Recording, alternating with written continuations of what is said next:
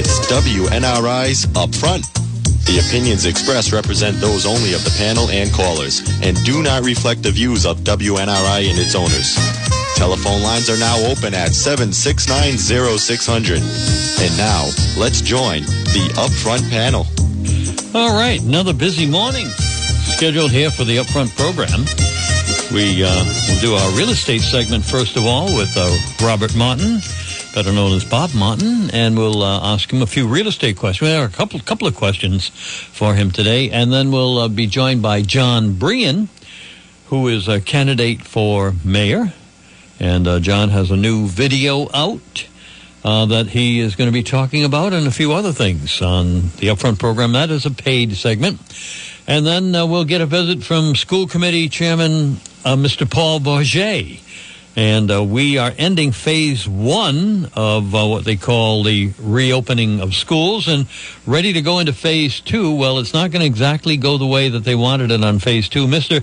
Bourget will explain some of the differences of how public schools will look next Monday when they open into phase two. So we got a lot of information. Let's see if we can connect with Mr. Bob Martin. Are you there, Mr. Martin? Yes, I am, Mr. Bouchard. Well, before we get underway with a real estate question, we want to congratulate Crossroads Real Estate Group. They were voted #1 real estate agency in the Woonsocket Call Reader's Choice Survey. I know you must be happy knowing that your agency is a favorite among call readers. So congratulations to you. Well, thank you. And back to you, Roger, for the #1 station, the #1 morning show, and the #1 celebrity, if you will. Yes. Did you know you were talking to a celebrity, Bob? Yes, I'm talking to a celebrity. Yes, of course. All right. But my pay has been the same for the past 10 years. And I'm not exactly sure what that means. But are you ready for a couple of real estate questions? Sure. All right. This listener calls in and says, what does Mr. Martin think of Bank of America's program of their home ownership program, which will give mortgages to buyers with almost none of their money?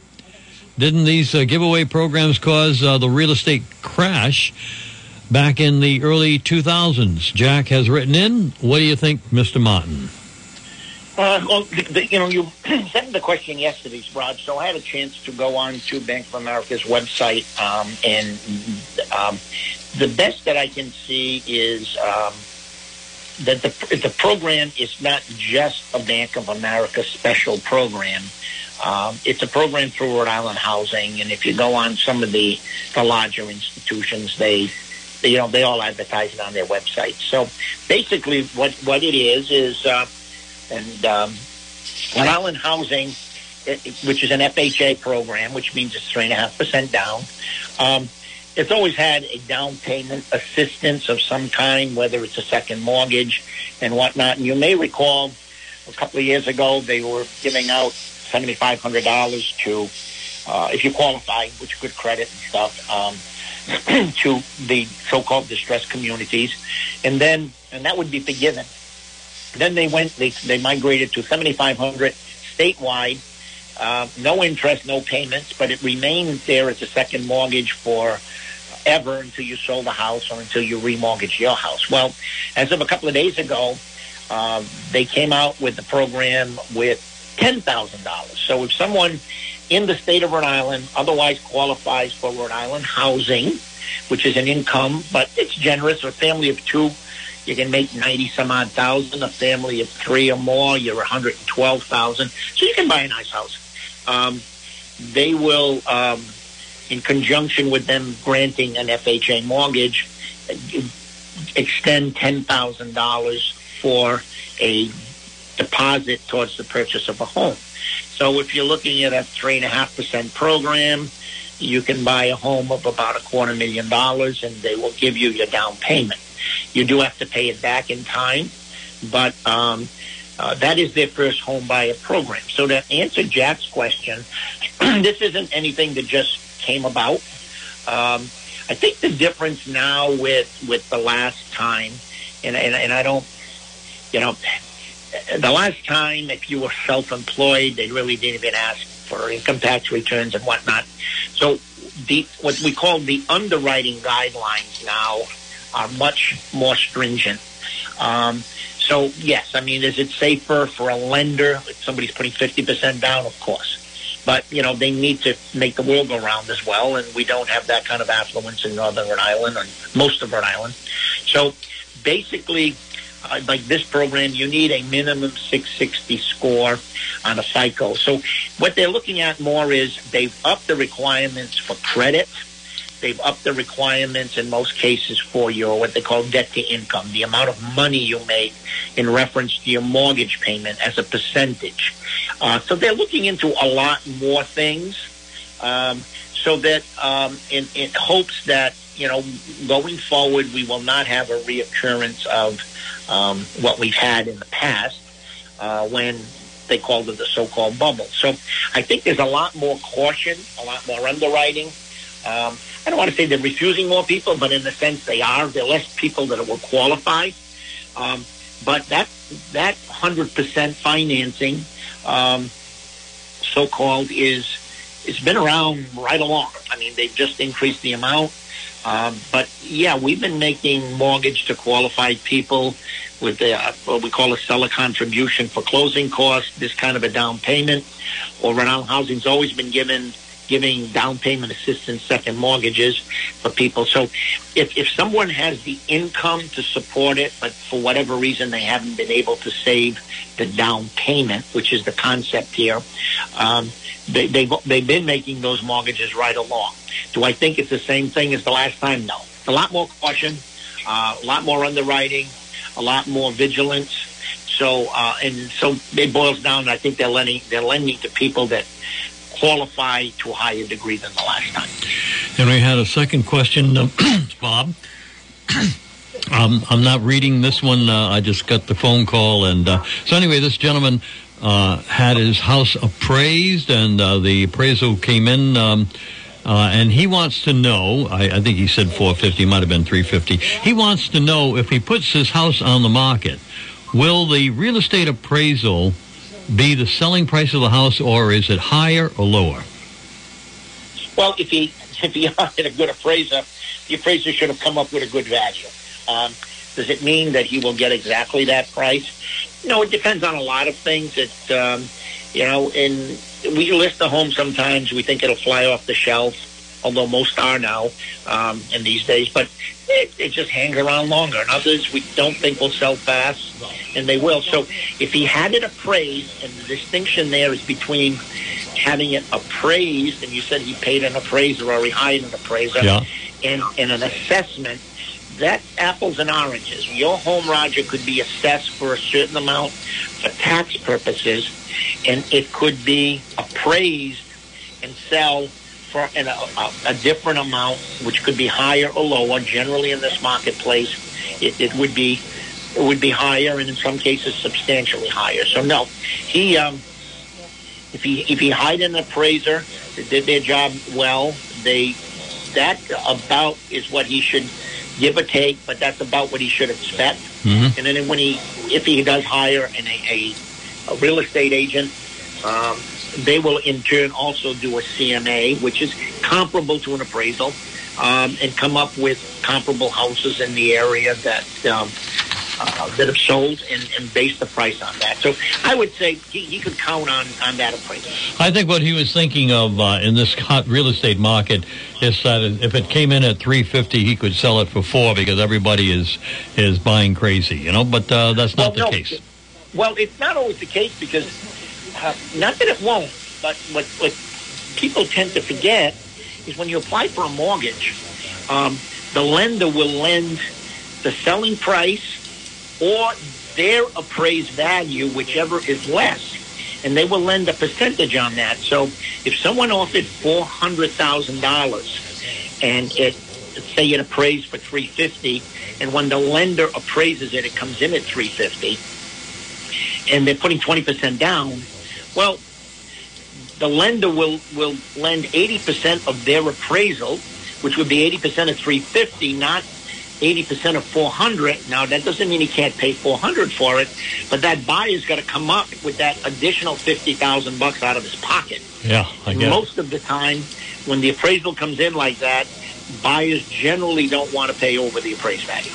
Got it. All right. Thank you, and you're always a wealth of information when it comes to real estate and golf, I've been told. So I want you to have a great day, and we'll see you next week at about the same time, all right? All right, Raj. Have a good week. Bye-bye.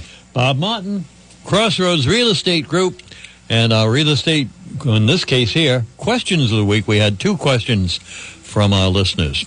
All right, now we're going to talk about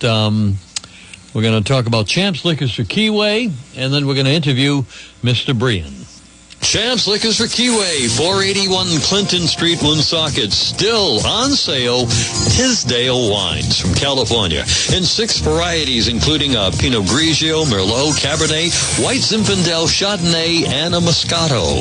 And yes, it's still 2 bottles for $10. Share in life's endless possibilities with Tisdale Vineyards of California. Quality wine. And we continue the best price in town on Bud and Bud Light. 30-pack, $25.50 plus tax.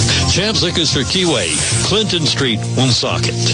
Champs Liquors now offers in-store shopping. Come on in and browse around. You're welcomed. Social distancing observed at Champs Liquors. And remember, if you have a question, call us at 765-1800, and we'll cheerfully answer any question you have about beer, wine, and liquors. Champs Liquors or Keyway, Woonsocket.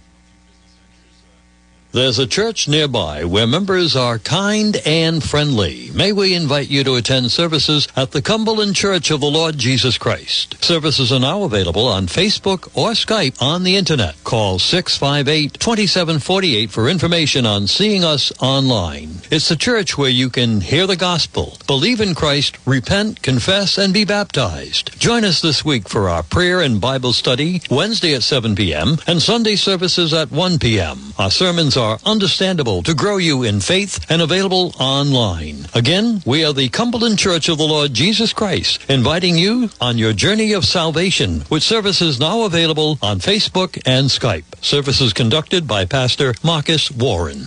And the services will be this coming Sunday. They were canceled last week because the congregation was doing another religious function, but they are having their regular Sunday services this coming Sunday at 1.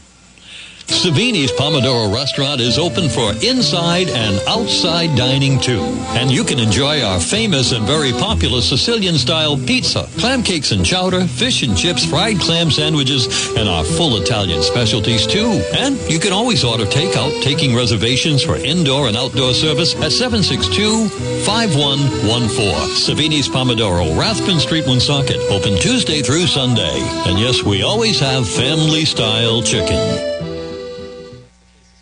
And Savini's will be open today at noontime, because today is Friday, and they open at noontime on Friday, Saturday, and Sunday. Savini's Pomodoro Italian Kitchen and Bar. All right, we are ready to get to the next segment of the Upfront program. We have 3 segments today. Busy show. You're listening to WNRI's Upfront, a radio internet talk show. Now, let's get back to the panel. Hi, everybody. Welcome back to the Upfront program. And the following time has been purchased by the Brian for Mayor Committee. And so that means on this Friday, as he has been a number of Fridays, Mr. Vice President of the City Council and candidate for Mayor John Brian has joined us in studio. Hello, John. Hello, Mr. Bouchard, and hello, listeners. Thanks for being here this morning, and thanks for having me, Mr. Bouchard. So I wanted to ask you, because we were reporting all weekend long, there was a story out of Boroville about political signs being stolen or misappropriated, and then we had a story out of Cranston about political signs being possibly stolen. It turned out that they weren't, and so I was just wondering whether, in fact, all your signs are staying in place, or whether there's anything going on in that direction. Well, I'm glad you asked me that, because just last night when I was having dinner with my wife, Nicole, and this morning while I was having a cup of coffee, I was notified of some of my signs having been stolen overnight. In fact, last night there was a sign that I had put up, and it had been stolen probably within 2 hours of me putting it up. And so I think that, excuse me, the stealings of signs is so unfortunate and so ridiculous. I mean, look, everybody has a First Amendment right to express however they want to, and a sign can be on your front lawn for any number of things, from a roofing company to a campaign. So certainly no one from the John Brien for Mayor campaign would even consider or want to steal any signs from the other campaign, because it's foolish and there's no need to do so. However, that doesn't seem to be reciprocated. But I will say this, Roger. I am a criminal defense attorney, and we are living in an age where there are many brands of smart cameras and doorbells out there. Ring, there's Nest, there's ADT, there's Cox. There's all kinds of these doorbells and cameras that are motion detected and activated. So, those signs are my property, and I put them on someone's lawn, and I basically lend it to them, but then I go and I get it back at the end of the campaign. And so I would say this to anyone who would engage in stealing any of these campaign signs, or who would try to incite others and encourage others to steal campaign signs, and they're out there and you know who you are. I would basically say, I will press charges, and I will press charges because that's theft, and I will be happy to do so if it's caught on a camera, and many people don't realize the cameras are there. So, Roger, we've run an incredibly clean campaign. We have and we will run a clean campaign. So there's really no need to behave this way, and I find that it's really unseemly for any campaign, whether it be my opponent or any campaign, to behave that way. So just, stay in your lane. Like I said all along, I'm not running against anyone. I'm running for mayor. I think that's important. That's an important distinction, and I'm going to continue to do so.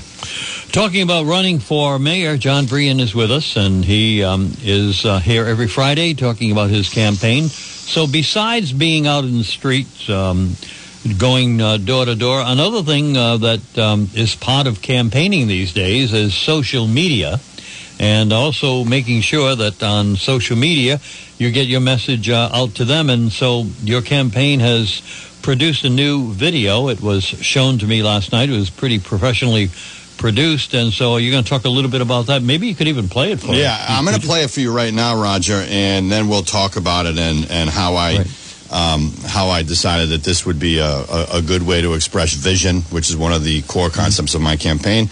And I'm going to talk about the economic impact and what it could mean for our city. So, and the other thing I want to mention about this video is that I listened to it and watched it, but the audio works very, very nicely for radio. So whatever you hear in this picture, adding visuals to it, and you're going to get an even better picture. Okay, so let's play it right now, okay? So you might want to have to turn up my mic. I'm ready. John Brien. Hi, I'm John Brien, candidate for mayor. I'm here in one of my favorite places in the city of Woonsocket, Lops Brewing. Lops is the only microbrewery located here in the city of Woonsocket. Woonsocket was once home to two microbreweries, but the other, Ravenous Brewing Company, was inexplicably allowed to move to nearby Cumberland. I can assure you that when I'm elected mayor, that will never happen again. Woonsocket was once a booming mill city, full of textile mills, and a central piece of the Industrial Revolution. But the industry has left, and the mill buildings remain. So what do we do now? I propose that we embrace our past. Like similarly situated cities, like Ludlow, North Adams, Lowell, and nearby Pawtucket, and utilize the existing infrastructure that we have to recruit the microbrewery and microdistillery industry. We have the buildings, and we have the infrastructure. So as your next mayor, I will do everything I can to recruit this booming industry here to the city of Woonsocket. While this isn't a silver bullet, it is definitely a spark to fire up the economic engine of the great city of Woonsocket. So on November 3rd, raise a glass with me, and let's celebrate the dawn of a new economic age here in the city of Woonsocket. I noticed you didn't have your traditional shirt and tie on. You looked rather casual in that. I guess if you're having a beer over at Lops, you probably would be more appropriately dressed.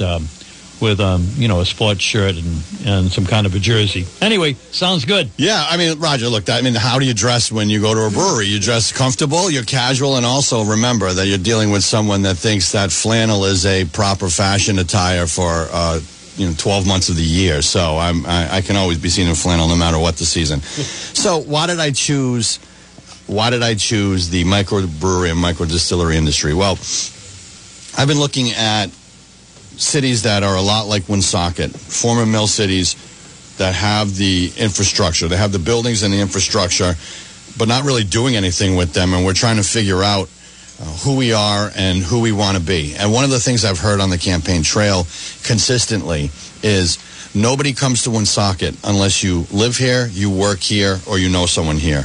And I think that's one of the saddest appraisals of our city that you can state, because we have a great city, we have much to offer, but people don't come to Woonsocket because of the stigma that remains upon the city of Woonsocket. And the city of Woonsocket does have a stigma, and the attitude from outside of the city remains poor when thinking of Woonsocket. And I really think that's sad, and I'm so committed to changing that. But how do you change that?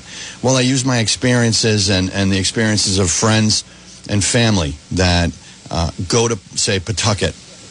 And in Pawtucket, you've got an operation in a giant mill called the Guild. And the Guild is a conglomerate of many small microbreweries that all sell in the same place. But you also have other microbreweries and distilleries: Foolproof, Crooked, Isle Brewers, Smug Brewing, Rhode Island Spirits, and that's a gin and vodka distillery, and White Dog Distilling, and that's a whiskey distillery. What do they all have in common? They are all in mill buildings. They are all in retrofitted places that were made to work, that people are now visiting on a regular basis. Roger, I'm going to give you a number right now that is incredible. So remember, I said the Guild is like a conglomerate of a number of breweries in one place. Over 45,000 people went to the Guild in 2019. Another 90,000 for the other 5 breweries and microdistilleries in 2019. Over $4.5 million in beer and spirit sales alone in Pawtucket between these 6 establishments. And that doesn't include, of course, all of the other business that's brought into the city as a result of people going to these breweries and distilleries. So let me tell you how it happens. People say, hey, let's go to Pawtucket, and we're going to go to Foolproof, and then we're going to hop to Smug, and then we're going to hop over here to Rhode Island Spirits, and then we're going to stop at the Guild. But if you've ever been to any of these places, if you've ever been to Ravenous Brewing, which was once in Woonsocket and is now in Cumberland, which is so unfortunate, there are social gatherings there. There are birthday parties. You see friends and family. You see occasions happening there. You see people of all ages in there. They have board games. They have cornhole. They have, you can see the tanks. I mean, it is a social event, and it's happening constantly. And I just think that, how do we bring people to our city? What do we do to give them a reason? And this is a perfect way to do that. Again, and I say in the video, Roger, this isn't a silver bullet, but let me tell you how it works. You embrace this industry, and you embrace the fact that we may have to, and you work with the city government, and that's the key. You work with the other elected leaders, which I will do as mayor, and you say, are there any zoning ordinances? Are there any laws or regulations that we need to change? And you work together to change them, to recruit the industry to come here. And I've spoken to several restaurant owners who say that is such a great idea. And even Sean at Lops loves the idea of having more, because it's not competition. What it is it's more business, because, as I said, people go from one to the other. And now they're here in the city. And now they'll go to one of our restaurants because they're here and they want to eat. And then they realize, wow, that was a great day in the city. I went to this place. I went to dinner at this place. They'll tell their friends. People will come that haven't been here. People that haven't considered Woonsocket. People that wouldn't consider Woonsocket. And that's the problem. You wouldn't consider Woonsocket. So we need to have vision, and we need to be able to give people a reason to come here and to see our city and to see what we have to offer. Now, if you look in Pawtucket, you know, there are new businesses that have arisen because of these breweries and distilleries. You know, you've got New Harvest Coffee, you've got Notes Coffee Company, you've got restaurants. This is sustainable tourism at its finest. You know, you can have a situation where people are going to come on a Saturday afternoon. They're going to go to the breweries and the micro distilleries. Then they're going to see a show at the stadium. Then they're going to have something to eat. Then they may stay here at the Pillsbury House Bed and Breakfast. And then they'll go out for breakfast in the morning, or they'll do something. And then they'll go home and tell their friends, wow, what a great night we had. You guys should check it out. And that's the ripple effect. That's how it begins. That's how we begin to bring people back to our city and begin to make commercial investment and real commercial development. But I want to give you some quick numbers, Roger, for the economic impact to the state of Rhode Island for the microbrewery and microdistillery industry. 1,720 full-time employment jobs. Labor income overall of $87 million. The average wage, $50,000. The economic impact to the state, $246 million. The economic impact per person, 21 and above, in the state of Rhode Island is $307.80. That's additional money coming in just as a result of this industry. So I say we have the buildings, we have the infrastructure, we have the water and the wastewater to provide the ability to do this. And now it's about recruiting the industry to come. And I already have one operation that's interested in starting. I know of another operation I've spoken to that's interested in expanding. And so when you talk about what's your economic development plan, John, what is your vision? I think people have wanted to know that. And this is part of it. This is part of my vision, to rebrand Woonsocket. You know, when we did Levitt Amp, it was so difficult to convince people, and I said this many times at City Council, to convince people that it's okay. You can come to Woonsocket and you can see a free concert by the river on a Friday night in a park and set up a chair. It's going to be okay. Because it's going to be okay, yeah. It's going to be okay. But people need to realize that they can do that. So the more that we can bring the people to our city to be able to engage in this type. You know, you go to Rhode Island Distillery, and Rhode Island Spirits, rather. And I remember I walked in with my friends, and you walk into this building, Roger, and you're like, oh my God, where are we going? And I can't believe this is in here. And then you open up the door, and you can't believe it. It's a beautiful space, wide open, loft area, couches, fireplace, high tops. There's a bar. They'll give you a tour on how they distill their own gin and vodka. They have special made cocktails. You can sit down. You can relax. You can see the river. I mean, it is incredible, and there's no reason why that we can't do that. The only thing that separates us from Pawtucket is a few cities and towns.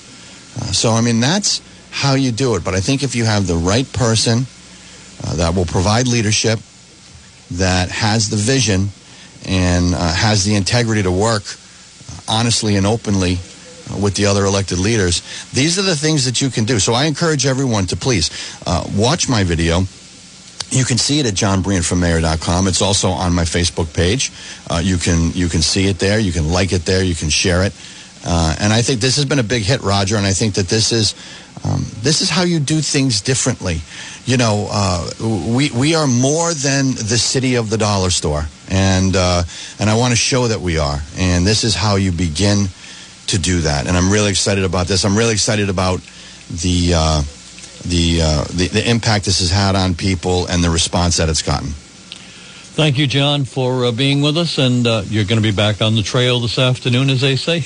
Yeah, it's Groundhog Day, Roger. Didn't you know that? It's so I'll be back out there, and good news is I put on a pair of jeans this morning, and I think I had to cinch them with my belt tighter than I have in 2 years. So That's a good thing. I'll see you later. All right, thank you, John Brien, and our Friday program preceding paid for by the Brien for Mayor Committee. This is the Upfront program. Rise and shine. It's coffee time at Coffee and Cream Restaurant. Locally roasted coffee served with buttermilk pancakes, fresh baked cinnamon buns, crepes, French toast, eggs, and home fries. Open daily 6 a.m. to 2 at 900 Victory Highway, North Smithfield at Slatersville Plaza. Now serving mimosa and sangria. Our luncheon menu is filled with soups, salads, and sandwiches. Stop in and say hi to John and Heather at Coffee and Cream, made from scratch, from the griddle to your plate. And tell them you heard it on WNRI. And a new commercial for Navigant Credit Union. What would you do if you owned one of those big financial institutions? Would you do the right thing? Would you help people? Teach them? Would you care for your community? What would you do if you owned one of those big financial institutions? Would you like to find out? Our customers are our owners. Our owners are our customers. Navigant Credit Union. The St. Anne Arts and Cultural Center is hosting a chowder and clam cake drive-through event on Sunday, October 11th from 12 p.m. to 5 p.m. Each order will include a half dozen clam cakes and a pint of your choice of Manhattan, New England, or Rhode Island chowder. Tickets are $10 and can be purchased at Belo's Flowers, The Honey Shops, Vos True Value Hardware, or online at the St. Anne Arts and Cultural Center website. The Roast House is open 7 days a week, and our hours are 11:30 a.m. to 9 p.m. And we're featuring outside dining and inside dining, and of course, takeout. To make a reservation to dine or to place an order at the Roast House, call 508-883-7700 and check our menu on the internet for theroasthouse.com. Thank you for your support during this period of transition. The Roast House, Palm Street, Blackstone. We welcome back old and new customers for inside and outside dining. You're listening to WNRI's Upfront, a radio internet talk show. Now, let's get back to the panel. All right, segment 3 of our program, our school department update. It's an open invitation to both Superintendent McGee and School Chair Bourget to come by and bring us up to date on what is going on with Woonsocket Public Schools. I begin with the superintendent. Oh, wait a minute. Let me turn his microphone on. I find that to be very, very helpful when somebody... Yeah, right. Yes. It's always good to have a microphone on. More so than usual. Hi, Patrick McGee. Hi, Roger. All right. So phase 1 of the opening of schools for Woonsocket Public Schools is closing today, and supposedly phase 2 is ready to begin. And I know that there are certain things that have changed about what phase 2 is all about. So maybe, Mr. Superintendent, you can begin by saying, when we have school next week, what can we expect and what problems have you encountered? Yes. So let me just start with phase 1. We had phase 1. We had our pre-K students, our kindergarten students, and our self-contained students return to school Monday through Friday, full in return. We've had quite a few of our kindergarten parents and a good amount of our parents of self-contained students who opted for their children to go virtual and continue with the distance learning. So we've really had to schedule, and it really has meant moving some students around, because when you have to schedule for students who are learning at home, you have to have teachers that are just teaching virtually. And when you have students that are in person, you have to have teachers that can teach them in person. So it's been a challenge scheduling that. It's been great seeing the students that I've seen, where I've gone around from school to school. They've been very excited to be back. The teachers are excited to have them back. Some of the other challenges that we've experienced has been with Google platform, really across the country, because there are so many users now. That it's been we've had some challenges with it where teachers have been sort of bounced off of the Google platform, which has been very frustrating for them. One of the things that we've done, and Chairman Bourget and the school committee approved a purchase at our last meeting, by which we'll be purchasing some iPads for our staff, which will support the Google platform, which will make it hopefully much less frequent, we believe, where they'll be bounced off of their Google Hangout. It's also an opportunity for our teachers to have another resource to provide for our students, both in the classroom and virtually, which will really enhance that instruction. So that's the challenge, the major challenge that we've faced in phase one.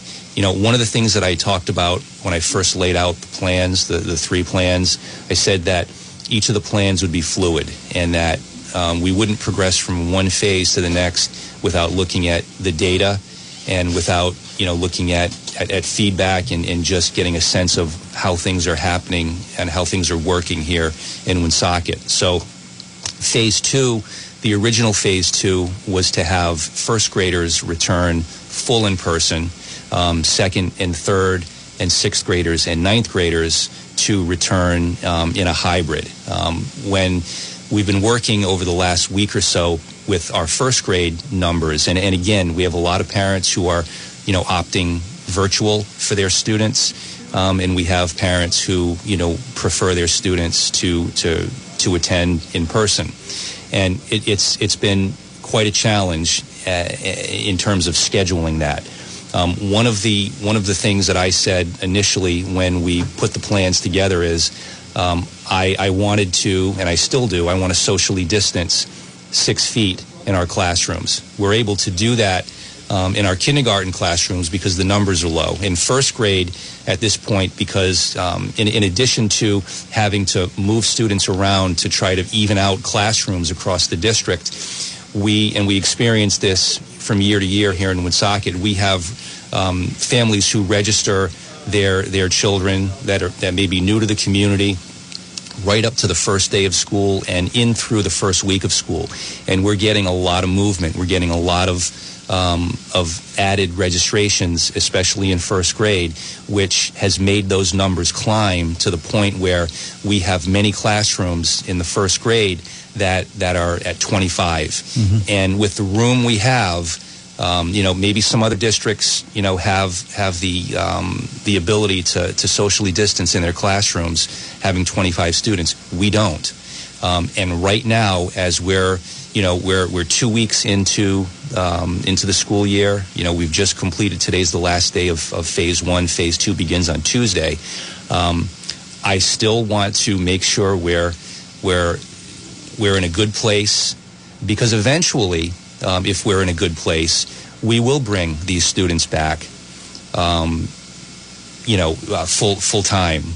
But again, I want to take it step by step, and I don't want to bring our first graders back having 25 first graders in a classroom where they can't socially distance appropriately. Not saying that it's not going to happen. If things, as I said earlier, as we proceed from one phase to the next, if the data is telling us that the number of cases are low and we're able to control them, then we will certainly move to that point in this process. But I don't want to do that right now.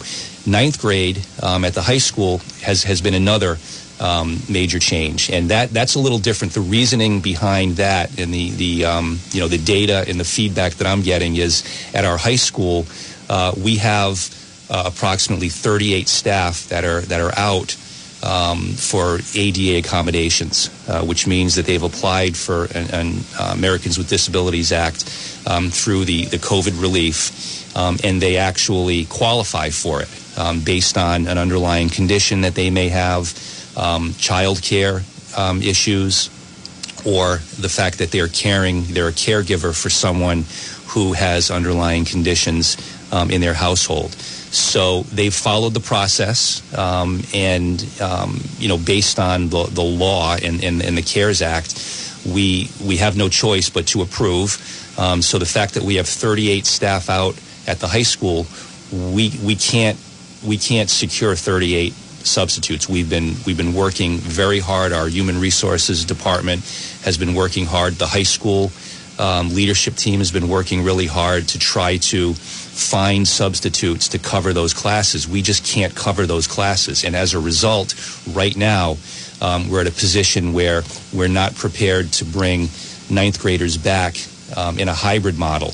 We're working on it. You have to delay it. Huh? We're going to have to delay it. Mm-hmm. And the announcement that I made the other night is just to give people a sense of where we could be, where we could be heading, because I don't want to give them a false sense of hope, but I also don't want them to feel as though we're not doing our best to try to come up with a solution to provide coverage and substitutes for these teachers. We're looking at going through to January in 9, 10, 11, and 12 being virtual. However, as I just stated, we're looking to solve this problem, and I'm going to be continuing to meet with Mr. Henderson and his leadership team to see what we can possibly do to somehow bring groups of students back in a hybrid plan. We've been chatting. I was chatting with Chairman Bourget about our Career Center, and the Career Center is a very unique program for our students because it's hands-on. It's very, very challenging to learn, automotive technology if you're in front of a computer. So I'm going to be discussing the possibility of the teachers that are present, maybe possibly bringing those students back. It wouldn't be all because we have approximately 5 staff from the Career Center who are currently on ADA leave. Mm-hmm. But we're looking to do what we can do to bring someone back to the high school in a hybrid model. Mr. Bourget, my turn. Yes, well, good morning, Roger. Good morning. Recognizing that you may be covering some of the same ground as the superintendent, but of course, he's an administrator and you're a policy person. You're an elected official. And it's been 7 days since we sat together here talking about the school department. What has changed in the past 7 days that you'd like to share with our audience? I knew from the start, just like the superintendent did, that our reopening plans would be fluid. It would change day to day based on the facts, based on the available teachers, based on what parent involvement is, based on parents opting out, also, and the incident rates, the infection rate of COVID-19. All of those factors come into play. What's happened in a week, and who knows what's going to happen next week. But this past week, one of the first things that we did as a school committee, knowing that there is a possibility, and hopefully it doesn't happen, that we end up all virtual. Even in a hybrid situation, we've got virtual classes. So we knew that we had to make sure that every student and every teacher had workable Chromebooks, iPads, or the like.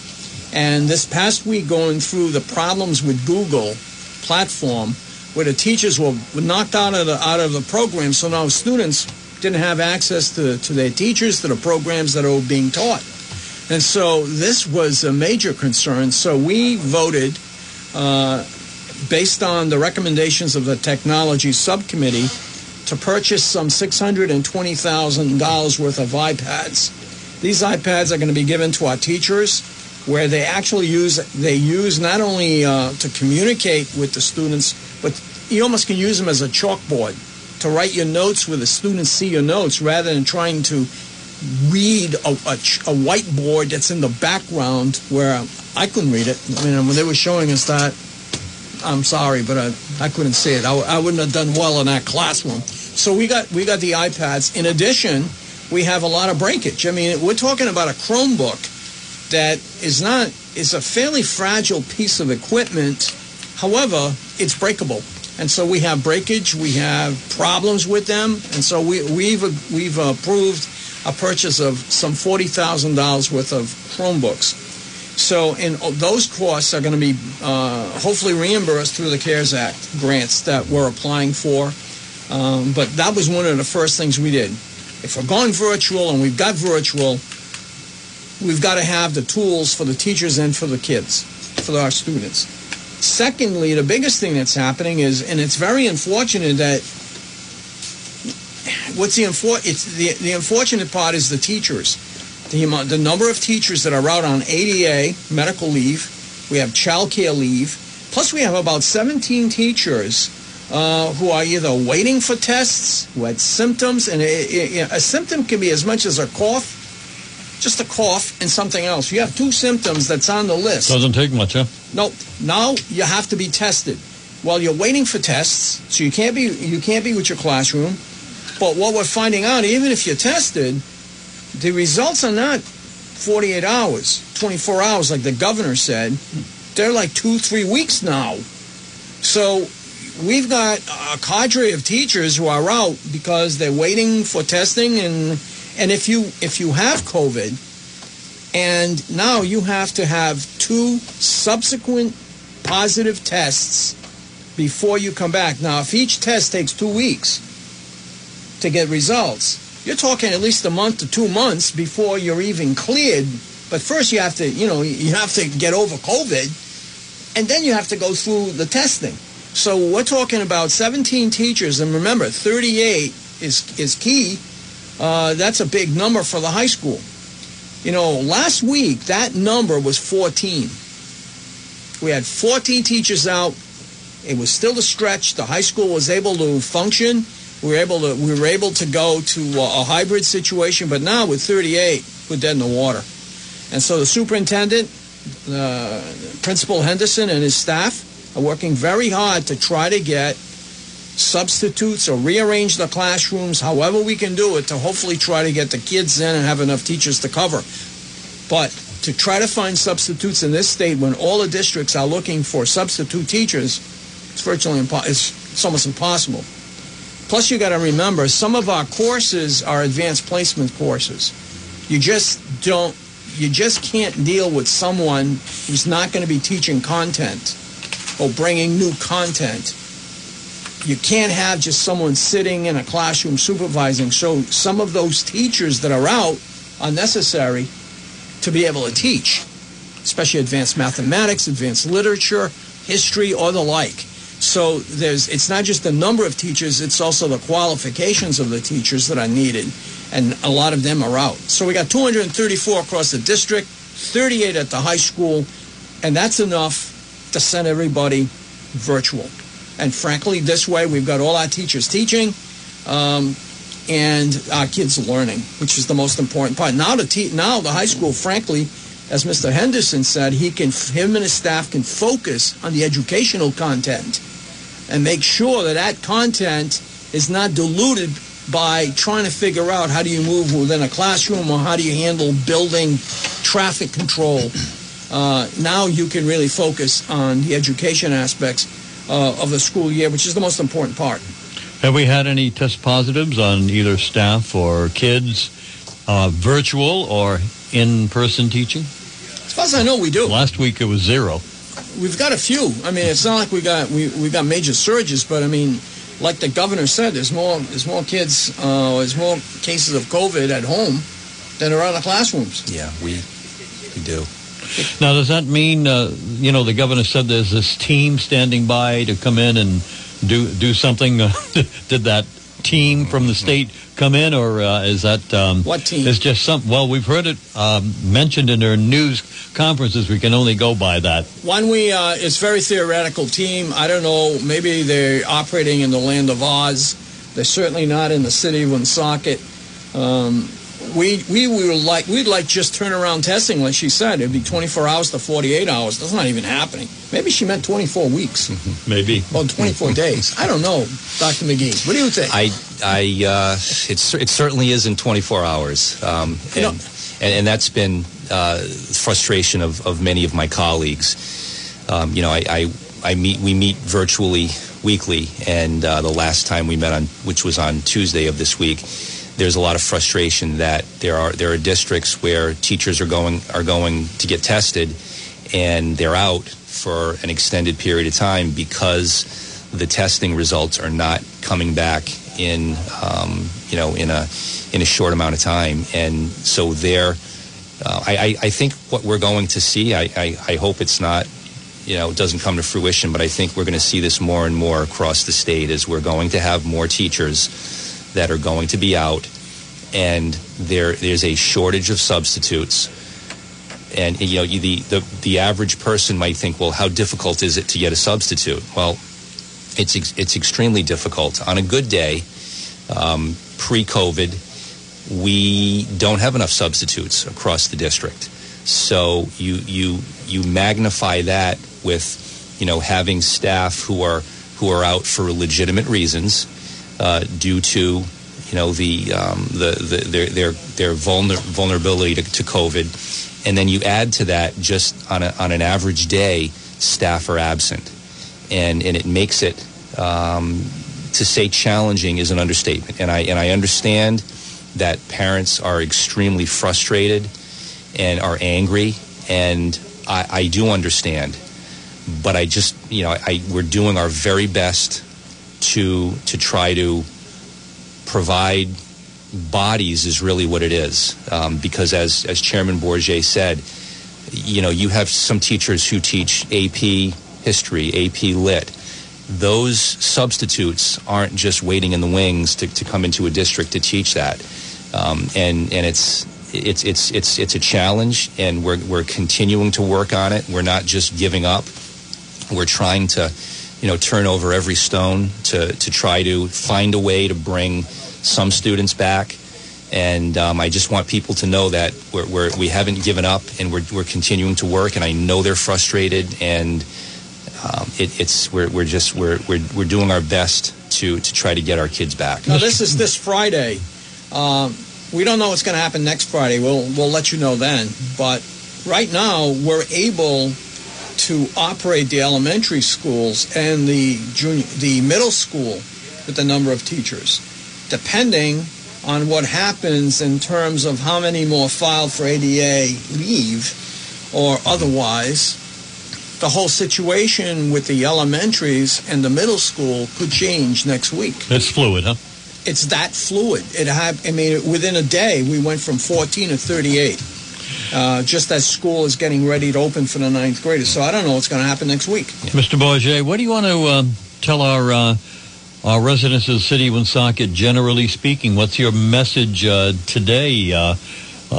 Be patient?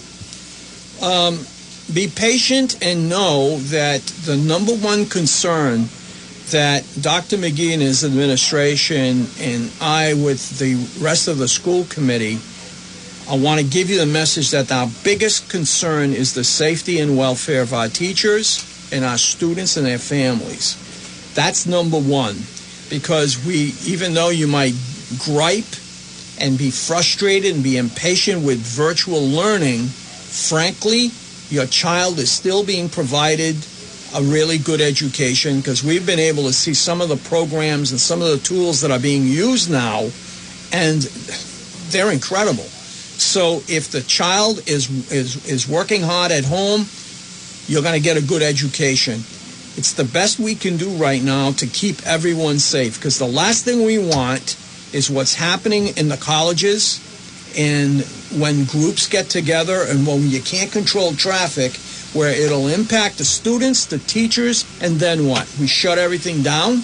No, we're providing the best we can, but number one concern is to keep everyone safe. Mr. Superintendent, parting words?